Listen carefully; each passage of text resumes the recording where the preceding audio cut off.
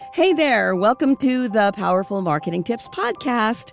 We created this podcast for you, overwhelmed business owners who want to build, run, and organize their marketing for good. And here are your hosts, Marilise and Laura. Hi, it's Marilise here.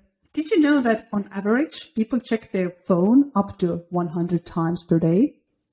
Every time you do that, you break your focus and productivity, and it takes time for you to get back into the zone again.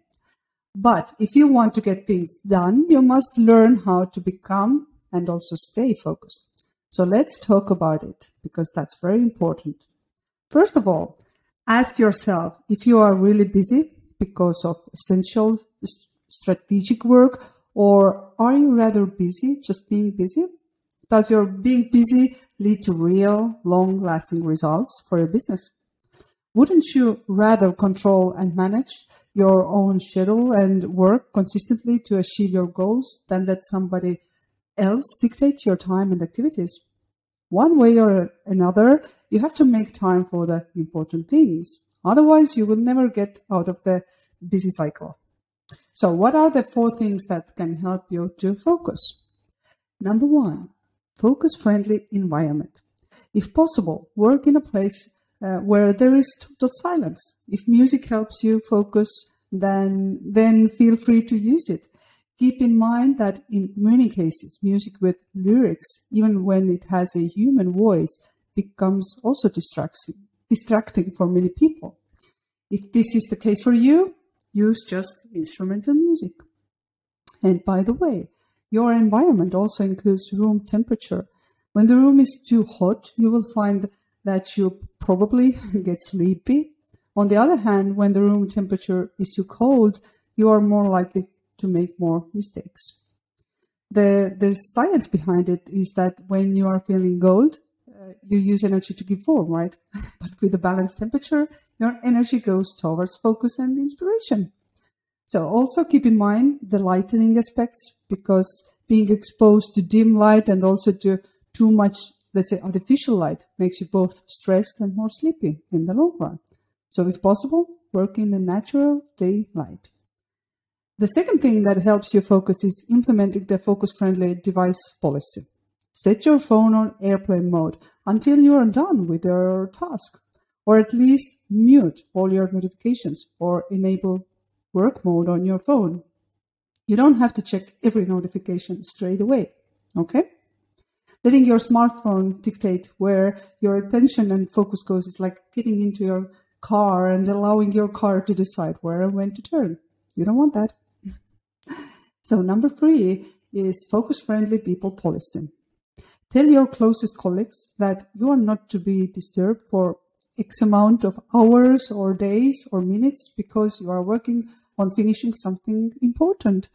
Agree on a fun system so they know when you are in a work mode and you won't take any calls or interruptions. Some people have a sign on the door for that, or a little toy on their desk, and everybody knows what this means, and they really respect that. Okay? So number 4 is focus-friendly communication. So don't assume that people understand what you're thinking. More communication is always better than less communication. So be assertive with your expectations and be a good example of what you expect from others. For example, if you want to implement a quiet focus hour in the office, then make sure you are the first one line to do it. Okay? Leading by example. Or if you want your employees to focus on a meeting and not check their phones, let them know and also put your phone away. If you must use your device during an interaction with someone else, announce clearly why you are checking your device. For example, you can say, "Let me check my calendar to see if I'm available at that time." That really clarifies to the other people that you have not stopped being engaged in the conversation.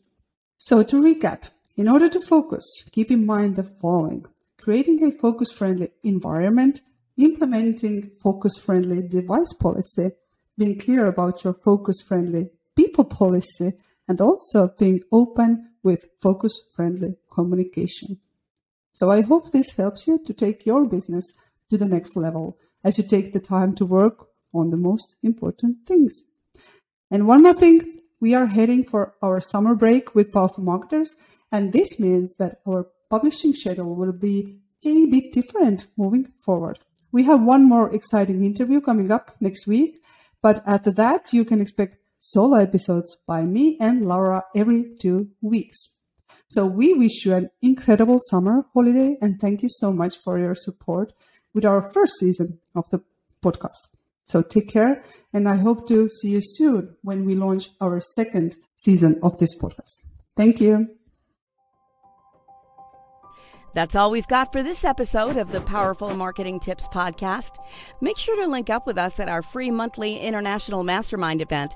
Just go to powerful-marketers.com/mastermind for registration. And one thing that would really help us and other new potential listeners is if you would rate this show and leave a comment wherever you tune in to listen. Until next time, take care.